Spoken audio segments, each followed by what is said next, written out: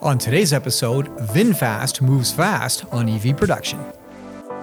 Today's episode is brought to you by Engineering.com, a globally trusted source for engineering content. Check out this and many other exclusive videos for the engineering professional found only on Engineering.com TV today. If you were to start a major automaker, how long would you expect it to take to become a global player? 10 years?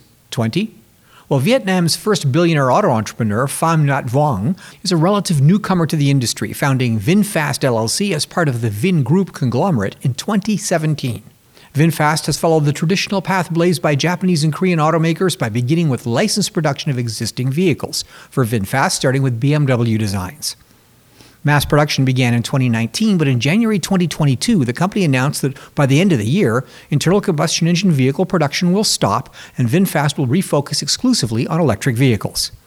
Now, overseas export markets are a priority for Vinfast, who established an office in Frankfurt, Germany in 2018, then took advantage of a significant pool of engineering talent in Australia, made redundant by the withdrawal of Ford and GM operations.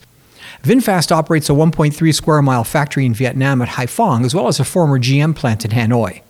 Now, the company is growing, expanding and shifting operations worldwide, and while Vinfast has announced their intention to produce electric vehicles designed to be both American and Euro-compliant, the company this week announced that it has begun construction of a $4 billion electric vehicle operation in North Carolina, where the production starts scheduled for 2025. While Vinfast intends to supply the American market with domestically assembled product, the company began delivering imported vehicles for the California market in March.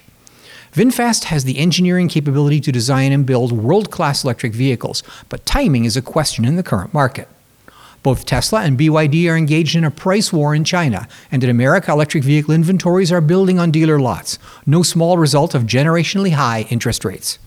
If current Fed interest rate policy drives the U.S. into recession or stagflation, Vinfast may launch U.S. production into a market that delivers very thin margins.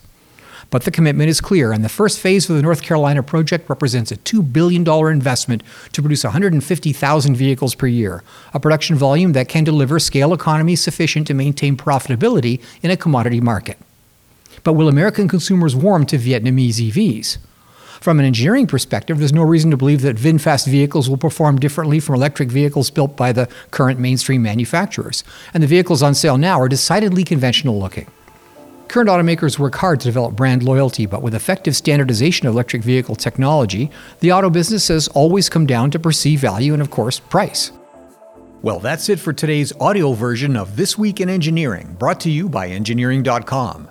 If you like this podcast, subscribe to Engineering.com to get personalized story recommendations, follow topics you care about, and participate with the global engineering community.